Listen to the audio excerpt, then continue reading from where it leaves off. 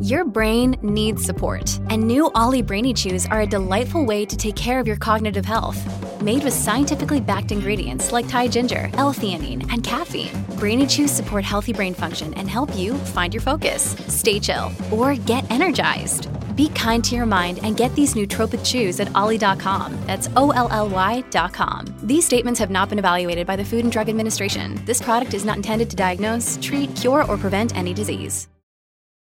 When you need mealtime inspiration, it's worth shopping Kroger, where you'll find over 30,000 mouth-watering choices that excite your inner foodie. And no matter what tasty choice you make, you'll enjoy our everyday low prices, plus extra ways to save, like digital coupons worth over $600 each week. You can also save up to $1 off per gallon at the pump with fuel points. More savings and more inspiring flavors make shopping Kroger worth it every time. Kroger, fresh for everyone. Fuel restrictions apply.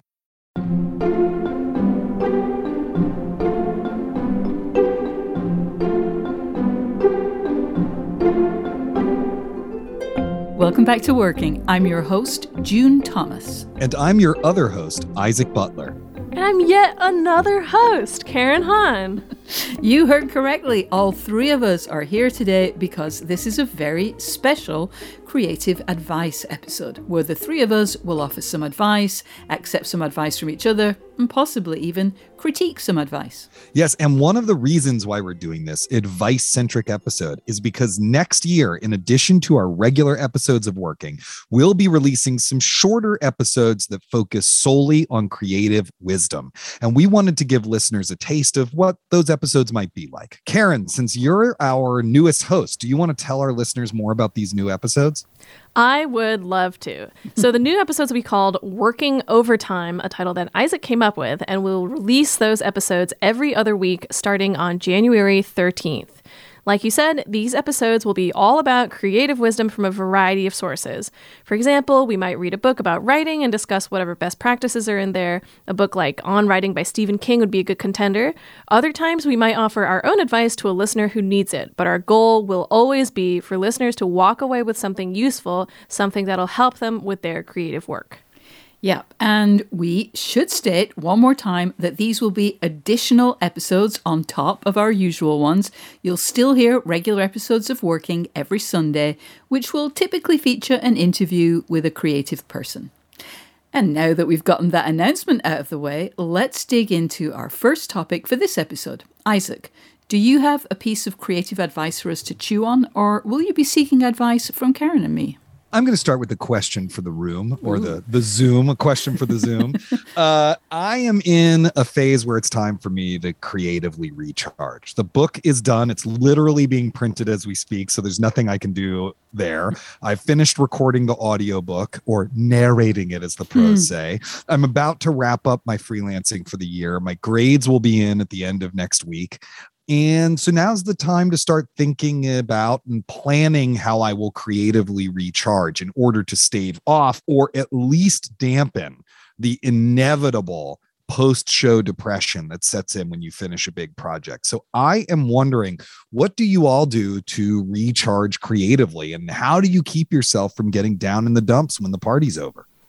At least on my part, I will say these are both, I think, relatively privileged answers. But whenever I finish a big project or hit some kind of milestone, I think that tends to keep me from feeling depressed about it is celebrating in some way, whether it's having a small get together with friends, going out for a nice dinner, or even especially I think with the holidays, managing to travel somewhere. Obviously right now that's not really a viable option, but were we not in the middle of a pandemic, I would say putting yourself in a new environment somehow is usually the way that is usually what keeps me from feeling down in the dumps and feeling like I have had some kind of meaningful break from working. Mm. This is such a great question and a really important one, I think. And I would love to know if any of our listeners have tips for us on this. You can write to us at working@slate.com. Some of the productivity nerds that I follow have started to program sabbaticals into their work schedules, and I think that's a nice way to frame it for yourself. You need a more extended version of the thing we used to do after putting an issue of a print publication to bed, which in my experience at least was to go out for a drink and not to talk about the magazine for at least one night. For me, it would be doing something different from whatever I've been taking up all my time with. And all the better if it could be something that made me feel like I was spoiling myself. Mm-hmm. So I would say whatever you think is most fun. What's the thing that just makes you happiest? Going to a gallery, playing a couple of video games all the way through, a blowout dinner with your wife, whatever makes you feel happy and takes your mind off work for a couple of days, or if you're lucky, for a couple of weeks. That's great. That's great advice. I maybe since we can't go anywhere during the pandemic, I will book a ticket on, like a Elon Musk rocket to space or No. Something like that. Don't do that, Isaac. Don't do that. No, is that a bad idea? Okay, yeah, sorry, that's too, never mind. too far. Too soon. All right. Let's move on to Karen. Karen, what do you have for us this week? Well, one advice question or advice topic, I guess, that I thought about while preparing for this episode is that I feel like we get a lot of advice on how to do things, especially creative things when we're younger. For instance, like there's the classic essay advice where it's like you need to outline it, have your intro, your middle, and then your conclusion, and then you restate your case from the intro in the conclusion.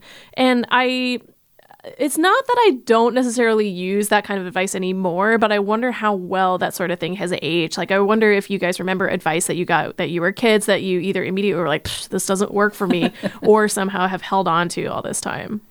I wish I had gotten more advice as a kid. I feel like I got hardly any. I mean, partly it was that I was the first person in my family to stay on at school after the age of 15. Mm-hmm. And I think the knowledge that my life was going to be really different from theirs made my parents reluctant to hand out life tips, which of course made me crave them all the more.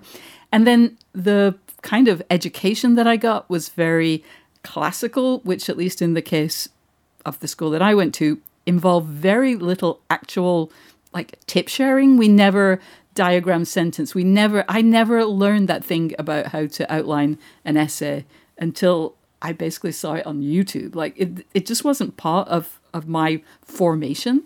I think the closest that I got to all that was a neighbor who was really strict about good manners and was very insistent that I should know all those things. And it's not that I think that knowing which fork to use for which course or how to address a bishop is all that relevant to creative work. But wait, so it was that extensive? Yeah, exactly. Wait, how do you address a bishop? Wait, hold on. Oh, God, now I've forgotten. I think it's Your Excellency? Or is it Your Grace? No, it's Your Grace. It's Your Grace. Wow. Okay, got it. Okay, yeah. But it was the knowledge that rules are there to make everyone feel comfortable, not so much to make sure that the old guard isn't upset, but more to reassure the new arrival that they're doing the right thing. That really plays out in a lot of different areas of life. So maybe that's the only creative advice that I've carried forward, even if it doesn't really seem that that's what it is. I mean, to interject really briefly, I do feel like I don't think I will ever really need to know how to address a bishop, but having good manners, I do think is a very valuable skill to have. In talking to anybody in a creative field, talking to anybody in your life, not even work related, it's important to be considerate. Yeah, totally. And actually, as I think we're going to be discussing later, we all have to reach out to people. We have to, as you say, we have to interview people. We have to make contact with strangers. These are all things where again, good manners aren't about using forks or saying Your Grace. They're about treating people fairly and just making people feel comfortable. And that's hugely important. Yeah, I mean, I don't remember which fork goes with which. That one, that's definitely there's a ritualized shell of it that I think is less useful. But the idea that what treating people with respect looks like is different depending on the context, and there are certain codes, and you can learn them, and then it just gets easier for everyone involved. I think is really, really important. You mentioned something else there actually that I didn't have originally as one of my answers to this question though, but I do think is actually really useful if you want to write. Is learning how to diagram a sentence is actually incredibly useful. Learning Both how me to and June being learning how to break a sentence down into its parts of speech, because then it makes it you can learn very easily what someone's sentences are doing if you want to learn how to imitate that and sort of absorb it into your toolbox. I want to go to bat for diagramming sentences. But you know, I got a lot of very practical advice about reading and writing and outlining and note taking that has, you know, followed me for the rest of my days and certainly helped me get through college. You know, it's like it was a good foundation when you just didn't feel like working too hard, know that you could like fall back on that. But in some ways, I feel like a lot of the really important advice I got was when I was an actor as a kid at the Studio Theater in Washington. You were DC. a child actor? I was a child actor. Yeah. What? You didn't know that? No. Yeah. Oh Anyway, so, but you know, I was the only kid, right? Like this was an adult professional workspace that happened to have a 12 or 13 or 14-year-old kid in it. And the next youngest person was like the follow spot operator who was a junior in college who was interning at the theater. And so very quickly it was made clear to me that the expectation was you're in a room with adult professionals and they have to get their fucking work done and you have to act like they act and behave like they behave and adhere to those norms. And so I just learned a lot about professionalism very early on that was like super helpful. You know, like you have to do your work and take care of your end of things, in part because otherwise the whole thing falls apart, but also to be respectful to these people who are also working hard. Like you have to know your lines so that your scene partner can do their job, or, you know, you have to kind of give up the ego and subsume it to what the production needs. You have to be on time, you know, all of these sort of, you know, very basic things were drilled into me very young because, you know, you only have a few weeks to put a show on and there's not enough time for a little kid's bullshit in the midst of that. And I feel like, even though most of the time my work now is me alone or me with my dog Chili, you know, and the small desk set up next to my bedside table. But I still feel like all that stuff's really important, of like meeting deadlines or you know, just taking care of your end of stuff and not making other people have to wait on or for you. Because even publishing something in Slate is a complicated machine that involves like 5 or 6 people doing various things, and you don't want them to be waiting on you. Yeah, that's totally fair. And I completely agree with like it's a group project mentality, right? It's like that's why there are so many group project memes out there where it's like when you're the only one who does all the work, it's like it sucks. Like you want to make sure that if you are in a group, you are pulling your weight. All right, so I think I can't believe that you're a child actor and I didn't know, but anyway, it is June's turn now. I can't believe you didn't know that either. I don't know how it didn't come up in all the times that we've talked. But it's June's turn now. June, what do you have for us? Okay, so I have a piece of advice that I got from the Agents and Books newsletter, which is written by Kate McKean. So she said, in publishing, it's almost impossible to set some goals because you have no control over them. You alone cannot control whether an agent offers you representation, but you can send queries. You cannot control if you get a book deal, but you can do the best editing writing you can do. You cannot control if you hit the list or get picked for a best of, but you can promote your book as best you reasonably can. Making peace with what you can control is also something you can aspire to.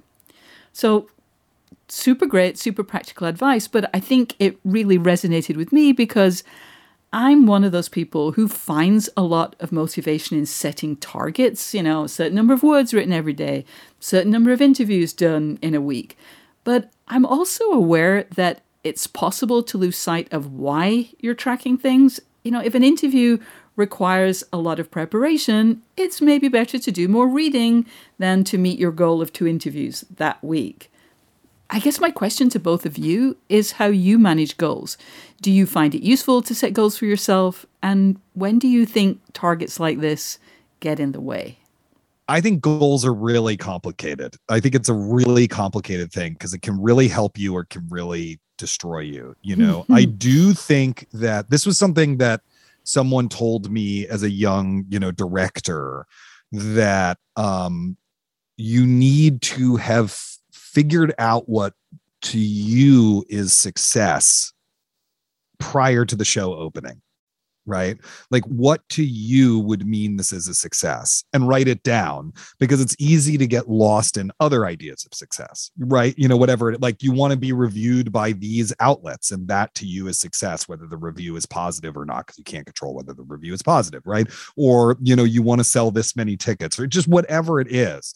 And that you write those down and keep those in mind so that once you get lost in the show, once the craziness hits, you don't get too swept up in it. You actually have already figured out what your goals are. And I do think now I never did that and I should have. The reason why I'm saying it's good advice, but I never did it. And I should have, and I probably need to do that before my book comes out. I do think that it's useful to keep as the goals the things that you have some control over. I'm going to finish a chapter of this book in the next 2 weeks. That's a goal. And then there's stuff that's not under your control but still requires action on your part. Like, I am going to place a piece in the New York Times. Okay, well, you actually don't control that because you're not the editor, but you do have control over, like, you have to pitch a bunch to make that happen. So to me, actually, I am going to get an agent is a perfectly fine goal because it requires action on your part, whether you reach it or not. But like, my book will be a Times notable book of the year is an absurd goal because, like, you can't do anything about that. You're just setting yourself up to go crazy. And so I do think we need to be careful about the goals we set. But part of the goal being a little outside of your control is okay if that will motivate you to do things to get closer to it. Yeah, I mostly agree. Like, it is okay. I think the only tough part, or the thing that I think a lot of people have trouble with, is accepting that you don't have any control over the parts that you don't have control over, and then not being upset when that result turns out to be something that you don't want it to be, which I think is the hardest part with really any field. It's having to field rejection and understanding that part of it is not actively your fault. Like, especially, like, for example, like in pitching, you pitch an idea that you think is good to a publication, the editor says no. It's hard for you to feel like it's not your fault that the pitch didn't get taken. In some cases, it may kind of be true. Maybe your pitch isn't fully fleshed out enough, but in other cases, it's like they already have a piece like that they're writing, or it's just not a movie that they want to cover, or they just don't cover things from this kind of angle. And being able to understand that, even though most of the time you will not get that explanation why, and accept that it isn't totally your fault, I think is the toughest part of that. Yeah, that requires, I mean, it's clearly good sense, but it requires you to bring a kind of cold calculation to something that's so wrapped up in emotion and feelings. And, sometimes knowing something and being able to just feel it are different things. But I think the more we can just remind ourselves of what what you're able to control and doing the things that you can do. That's super useful. One of our goals is to have a couple of ad breaks so that our show continues to be funded and we can keep making it. So let's take a quick break and we'll be back with more creative quandaries and maybe a bit of wisdom too.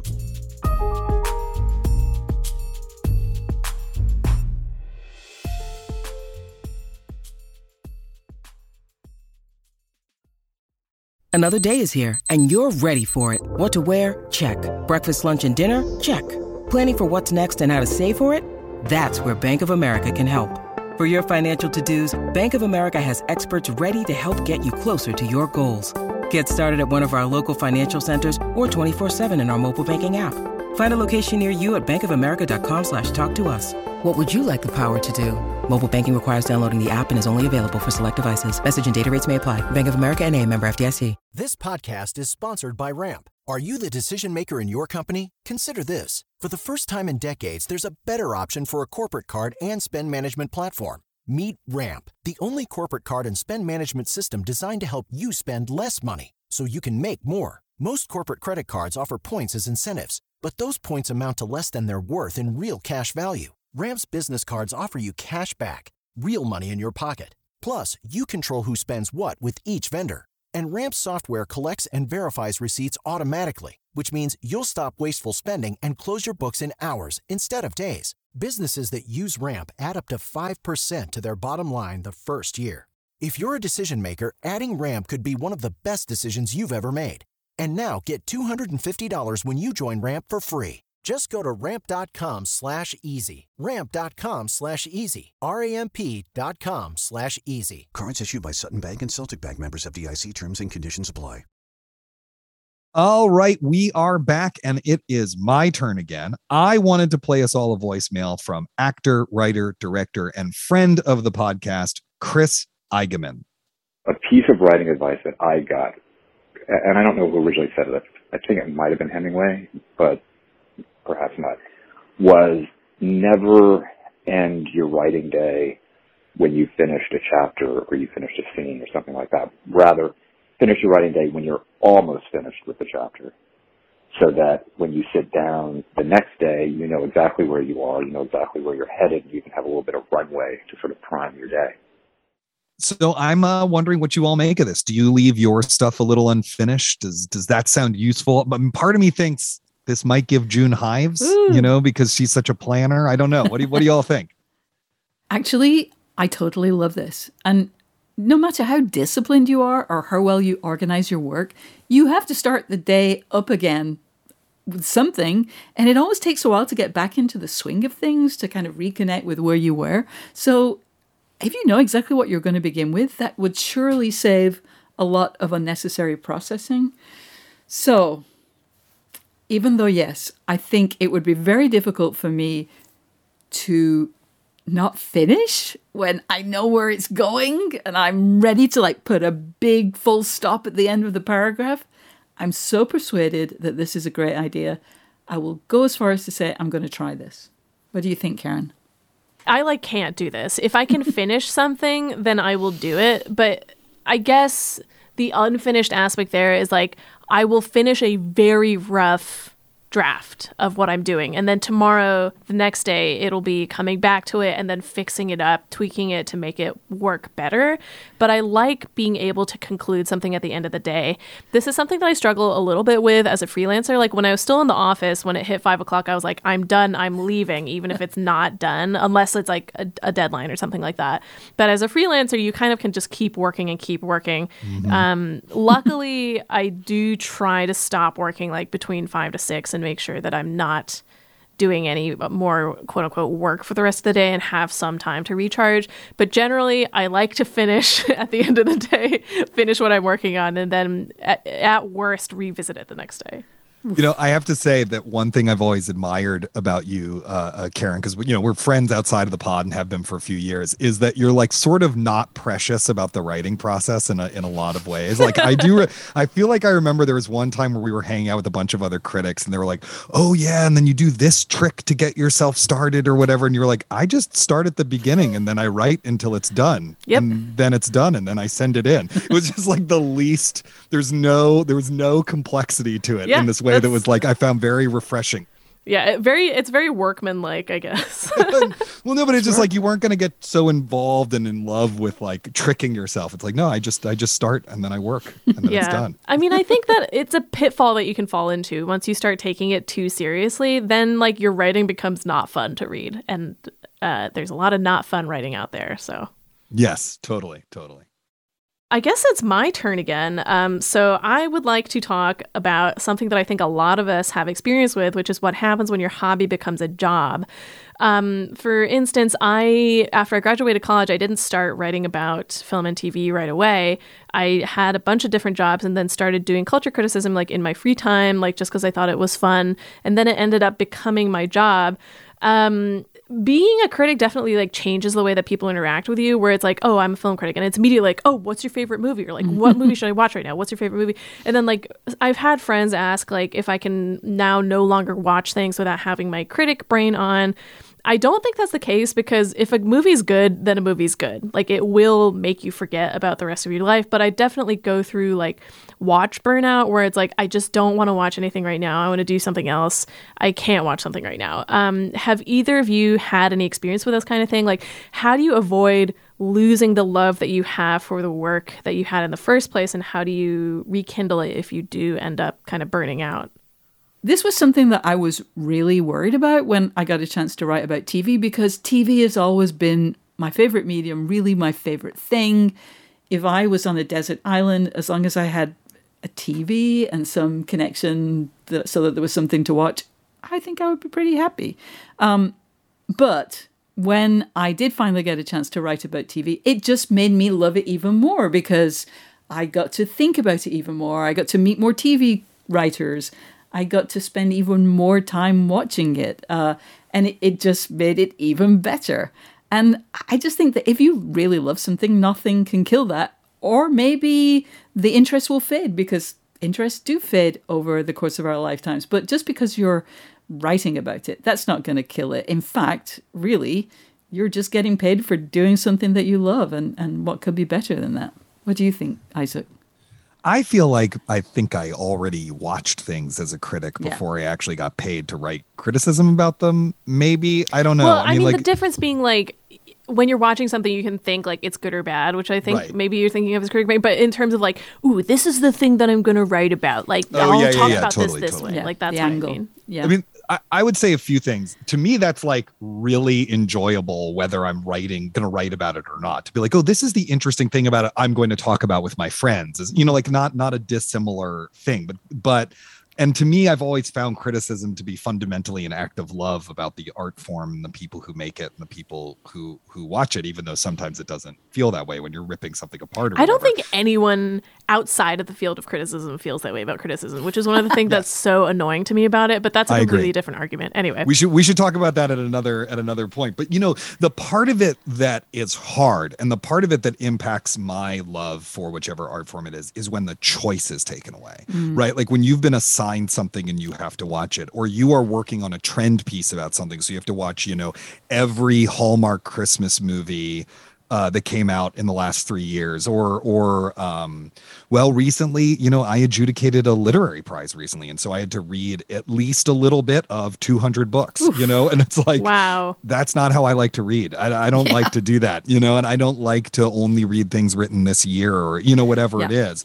And so that's the part where it just starts to feel like, this thing I love, I've ruined it because now I don't get to choose what I do. And so to me, it's like trying to reinsert choice and agency into one's cultural diet is really the only solution. And so that it's really like, for example, I was reading all these books and then eventually I had to be like, you know what? I'm taking a break for 2 days. I am only going to read purely for pleasure, or not even read, whatever it is. It's like, because you could just get so wrapped up in obligation and assignment that gets terrible, like you can feel it, when a TV critic has to watch a new show every week and they're just gone through a spate of ones that aren't good and they're not ones they would have chosen to watch anyway. It starts to enter the prose, right? Yeah. So I do think going back and being like, I'm just going to watch my favorite movie tonight. Like not a thing that I've been assigned. I'm just going to watch whatever my comfort viewing movie is. I'm going to watch that. Or, I think that's really, really helpful because to me anyway, it's the lack of agency that I'm actually getting angry at, not the work of art itself. Yeah. It's difficult to express how much I no longer take for granted the ability to just watch something for fun. Yeah, totally. And I will say that like part of my fun is not ripping things to shreds like critically, but just breaking them apart and being like, oh, what does work? What doesn't work? How would you fix this? Like Anne and I, my wife and I really love doing that whenever we leave a play, because we both used to work in theater full time. Whenever we leave a show, that's what the subway ride home is about, because that to us is the joy of the experience. Right. But at the same time, we chose to see that show. So like we're choosing all of that. And yeah, the ability to just like not be on assignment about something and to just sit down and watch it and have whatever experience you have of it is a really wonderful thing that is easy to lose sight of when you're a full-time critic. I now have a dream eavesdropping situation. I would love to find myself on the seat behind you and Anne after you're on your way home from a play. That's now my and you can just hit, I'll give you a preview. Anne will say something like, I know I always say it could have been 10 minutes shorter, but it could have been 10 minutes shorter. I love it. All right, now it's my turn again. And I want to share something that came up in my interview with Oliver Burkeman a little while ago. So he wrote a book about the finite nature of time, but he also spent years writing a productivity column for The Guardian. It had the amazing title, This Column Will Change Your Life. So, he knows a thing or two about getting stuff done. And I asked him what he does when he gets stuck. And he shared a quite basic but amazingly practical piece of advice. When you're feeling deeply uninspired, you have to somehow recast the work, or at least a bit of the work that you could do, in a way that requires no inspiration at all, that is almost sort of mechanistic.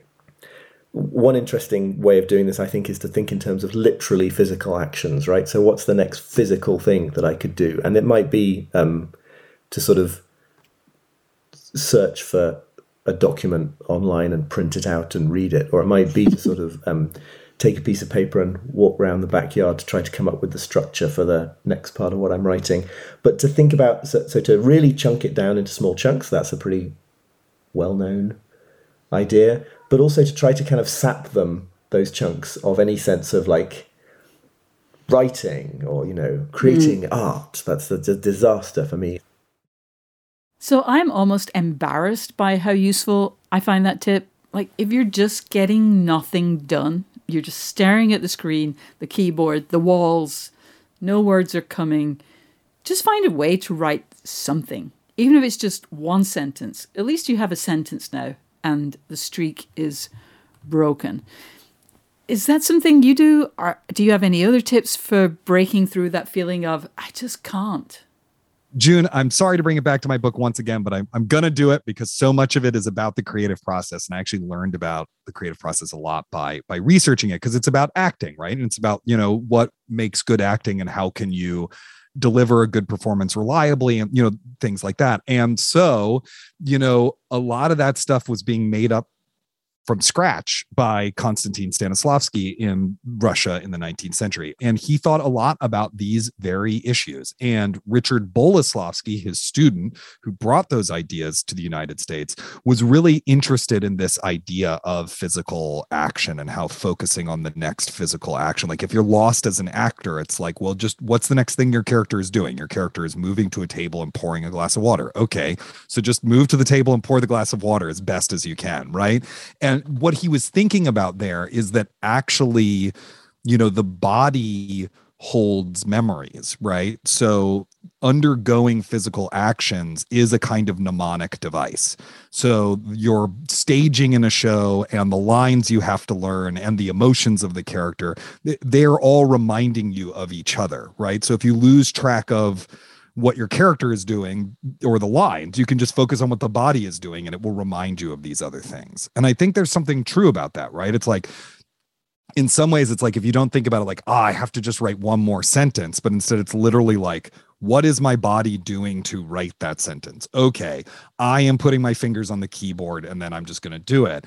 Or maybe you need to change physically what you're doing in order to accomplish that goal. Maybe you need to handwrite that sentence first just to change it up and then get back into the writing. But I do think focusing on the body and focusing on what your body is doing at any given moment is a really, really useful idea that I do not do enough of, because it's so easy to just think of yourself as a brain in a can. You know what I mean? That's what I am. That's what I am. Yeah. Especially because, like, look, we sit here at these desks, especially COVID, all day. We're and so it's just so easy to get so locked up in that, and to just remind yourself, like, actually, you're this complicated organism that does all these things can really be freeing, and I think can help move you forward.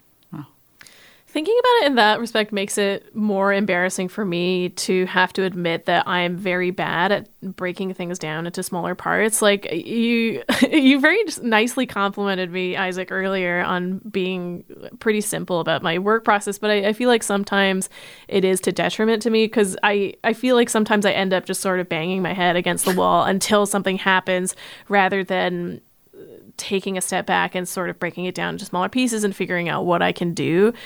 It's like maybe a symptom of being told that I should make like to-do lists as a child, where it's like when you make them, it's like just the task. It's not necessarily you breaking it down into subtasks like a recipe. You're just thinking like, make the cookies. It's not thinking about like getting the milk, like mixing these ingredients, then putting it in the oven, turning on the oven, making sure it's all on. It's just make the cookies, which can sometimes seem really daunting. But anyway, it's a good reminder to me to try to break things down a little bit more. Yeah, the recipe is a really good kind of comparison point, because make the cookies.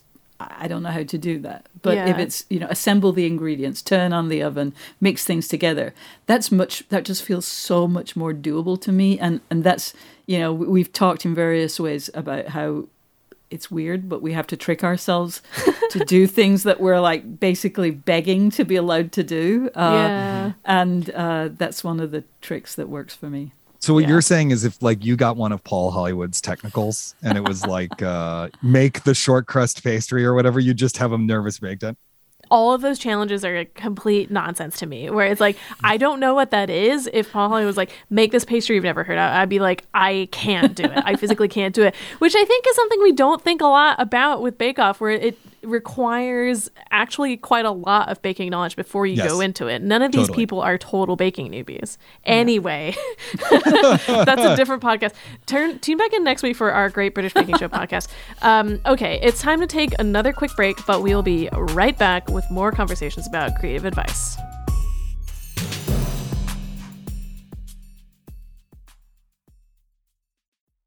This episode is brought to you by Progressive Insurance. Hey, listeners, whether you love true crime or comedies, celebrity interviews, news, or even motivational speakers, you call the shots on what's in your podcast queue, right?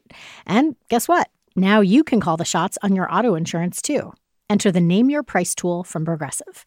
The Name Your Price tool puts you in charge of your auto insurance by working just the way it sounds. You tell Progressive how much you want to pay for car insurance. Then they'll show you a variety of coverages that fit within your budget, giving you options. Now, that's something you'll want to press play on. It's easy to start a quote, and you'll be able to choose the best option for you fast. It's just one of the many ways you can save with Progressive Insurance. Quote today at Progressive.com to try the Name Your Price tool for yourself and join over 28 million drivers who trust Progressive. Progressive Casualty Insurance Company and Affiliates. Price and coverage match limited by state law. Hey listeners, this is a quick reminder that we always want to hear from you. Is there a piece of creative advice that you'd like to share with us? Or maybe you could use some creative advice from us. We would be happy to help. Either way, you can write us at working@slate.com, or even better, give us a call and leave a message at 304-933-WORK. That is 304-933-9675. And hey, if you're enjoying this episode, don't forget to subscribe to Working wherever you get your podcasts.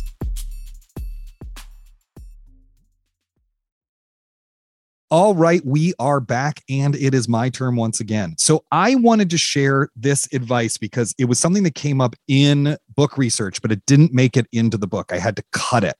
And this is from a different student of Stanislavski's whose name is Evgeny Vakhtangov. And it's about the purpose of rehearsal. But I think it's really applicable to whatever your sort of daily creative work is. Okay, so this is a quote here. No rehearsal can be productive unless it provides material for the next rehearsal.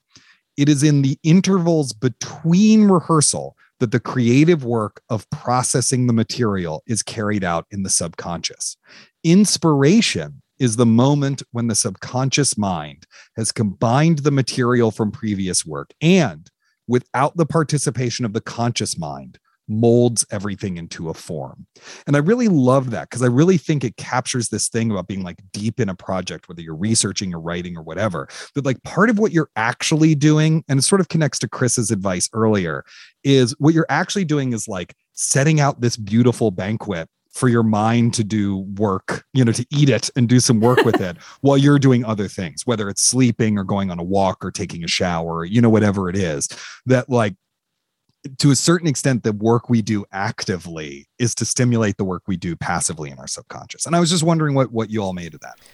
I mean, I think it's something that's hard not to think about recently, especially with all the discussion around like bad art friend, because it's like, I don't think any of us are like, oh, my friend's so kooky, I only hang out with them to write about them. It's just like, it informs later on. You're like, oh, I have a friend who sort of behaved like that. It's sort of like when actors like do interviews and they're like, I base some of the mannerisms off of friends that I have who are sort of like this, where it's not that you were friends with them initially because you thought they would aid your work. It's just, it's all these parts of your life that coalesce into something like you just keep growing throughout life. This is maybe too simplistic a way of looking at it, but everything that you do informs everything that happens after that, Does that make sense? Yeah, absolutely. Totally. Yeah, and I think I know the experience that Vakhtangov is describing. Vakhtangov, Yevgeny Vakhtangov, yes, is describing, where it's almost as if your subconscious is coming up with ideas that your conscious mind has no responsibility for. I've really only been able to take advantage of that when there was like a decent interval between coming up with an idea for a piece and having to deliver it. And I guess theatre is a particularly rigid form of art in that regard, like certainly more rigid than writing. You have a schedule for when you're going to rehearse. You know when you'll be getting input from the director, when you might get new pages if it's a new work. Like with writing or composing, or maybe even writing code or other creative things, there's less structure. So I'm all for anything that can bring some focus to that project. I've also tried a technique called sleep thinking. I think the name says it all. Wait, no, the name does not say it all. What is sleep thinking? So sleep thinking, I guess it's a new age thing, where you have a question that's bothering you. It could be something banal like, where the hell did I put that key? Or where did I put that $500 that I'm sure I owned somewhere? I had it somewhere. That's never happened to me. But like, I was going to say, that's a lot of money to misplace. A lot of money. So, it can be as banal as a literal question, where is this object? And so you set an intention before you go to sleep and you wake up, theoretically at least, with the answer in front of your eyes. And for something banal like that, you got kind of, it's very clear whether it works or not. Did you remember where the key was? Yes, well, maybe it worked. No, then it definitely didn't. But I also think like if you are just pondering, a creative question, then it's really about setting intention, that it's in the back of your mind. It's just kind of playing across your active brain at some points. But if you don't set the question, you definitely won't get the answer, kind of thing. Is that what he meant, do you think? Have I got the right stream there? To a certain extent, I mean, I think he's saying that one thing that I think he's saying here is that just like part of the creative process is actually outside your control. Yeah. Like it's not in the conscious mind. You can't actively think your way out of every creative problem you're having, which I find really helpful because I don't know about you all, but I have the tendency when I'm having a creative problem to just be like, I will just sit here and work at it. Yes. Whatever working means, usually getting angry at myself until the solution emerges. And what he's actually saying, his response is actually like, no. The most useful thing you could do right now is to take a break and walk your dog. Like just do something so that your brain so that your mind can do its own work that it actually doesn't involve you on some level.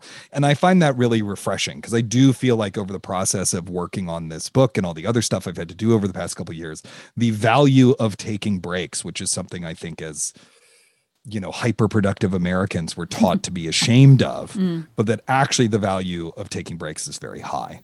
I wish American culture had more breaks in it. Like every time we make jokes about like all other countries having built in like shorter days, longer breaks, more vacation, it's like they're doing fine. Why?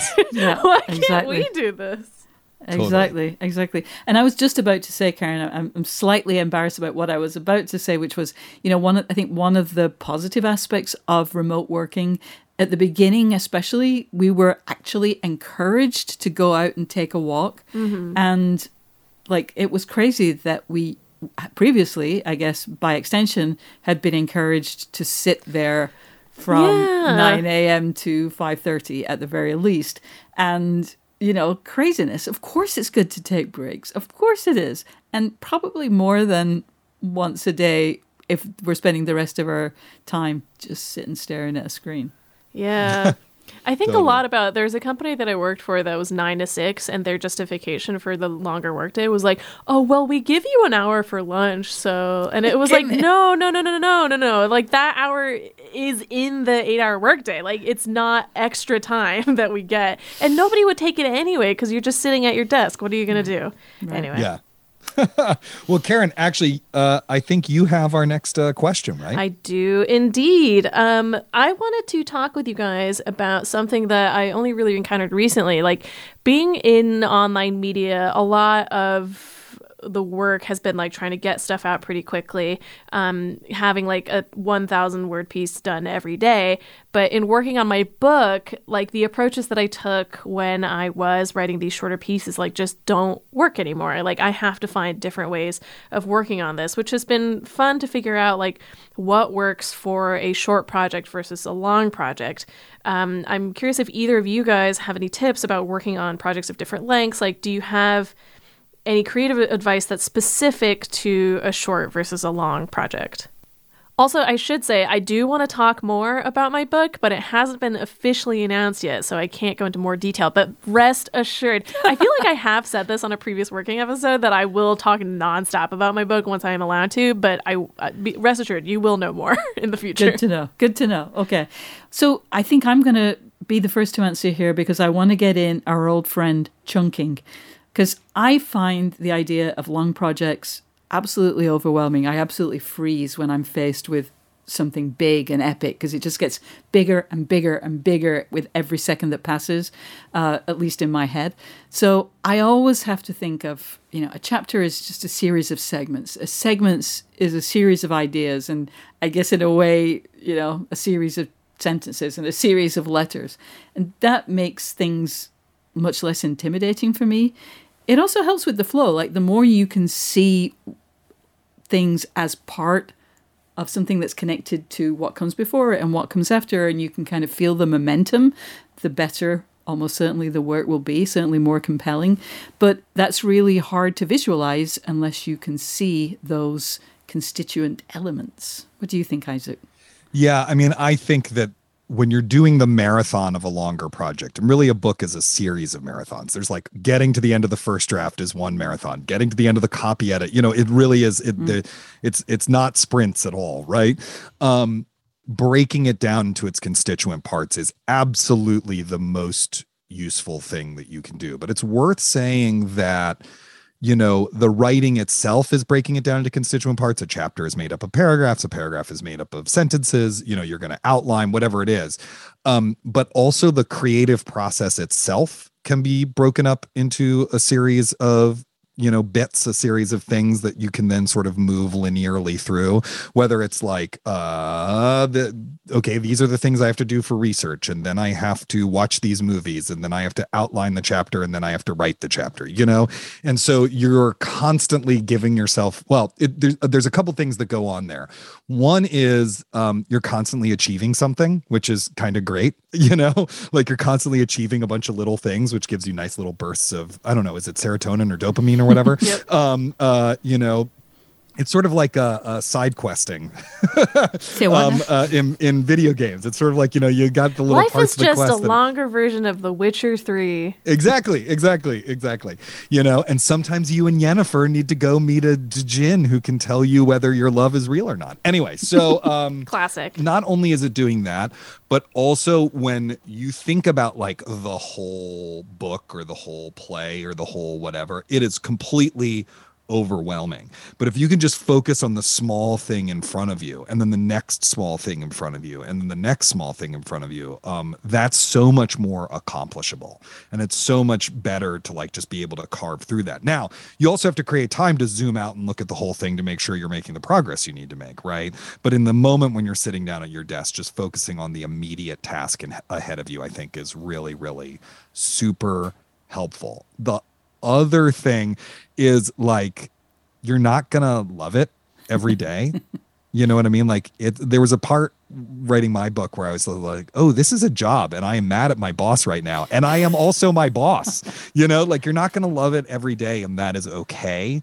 But finding ways to enjoy it and to keep yourself entertained, whether it's with the writing itself or just how you're approaching your process, I think is really useful. I changed up the way I wrote the book multiple times over the course of it because I was just getting bored of the way I was writing. I remember a interview with, I think it was David Foster Wallace, who was talking about how, he had to keep moving where he wrote because eventually like the procrastinatory urge would take over. And so, for that interview, he was like, right now I'm writing on the floor of a children's section of my local library or, whatever it is, just to like change the environment. I mean, all that stuff's harder to do during COVID, but finding ways to reinvigorate it and make it enjoyable again is important because it is a long process.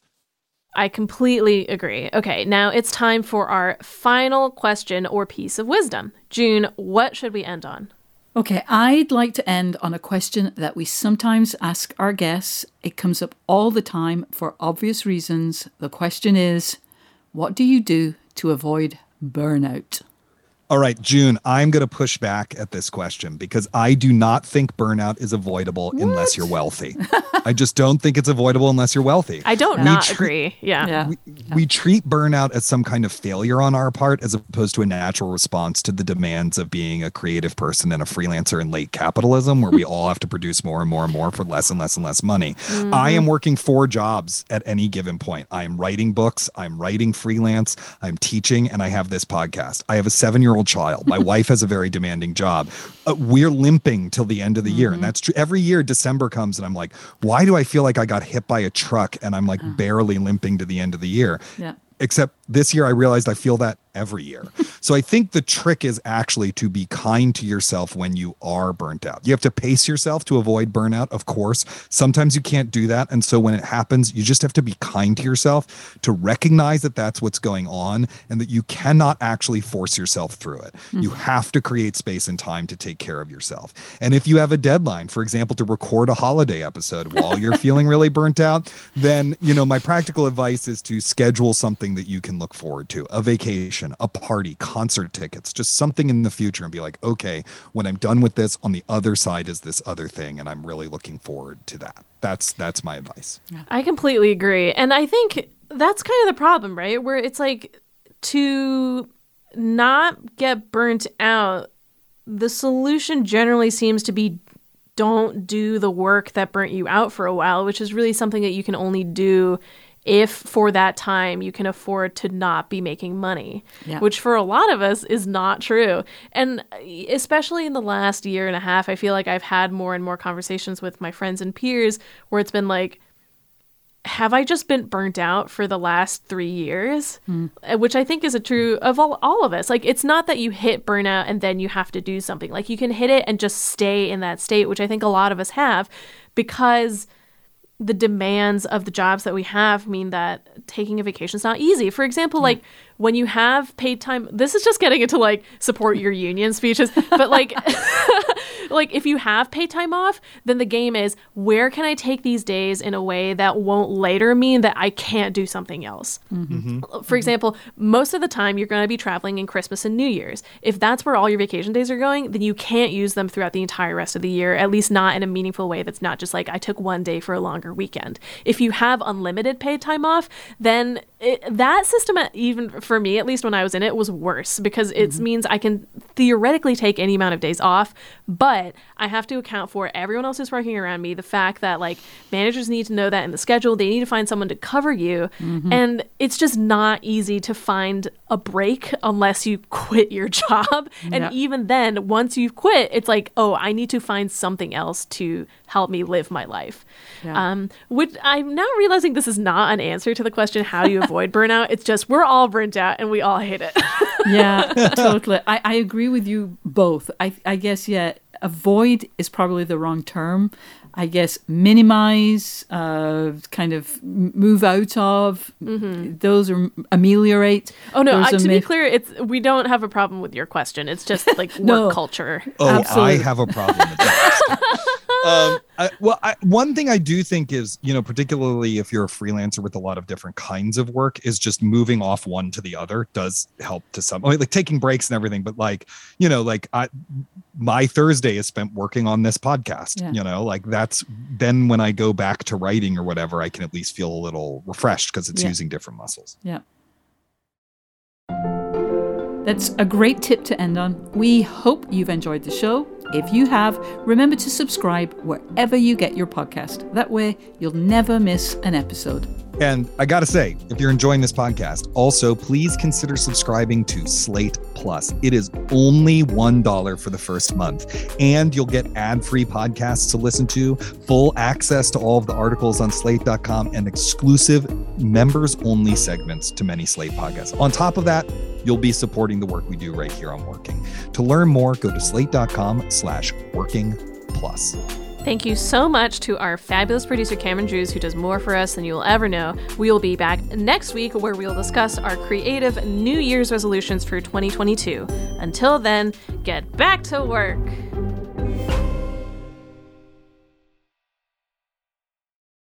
This is the story of the one. As head of maintenance at a concert hall, he knows the show must always go on. That's why he works behind the scenes, ensuring every light is working, the HVAC is humming, and his facility shines. With Grainger's supplies and solutions for every challenge he faces, plus 24/7 customer support, his venue never misses a beat. Call quickgrainger.com or just stop by. Grainger, for the ones who get it done.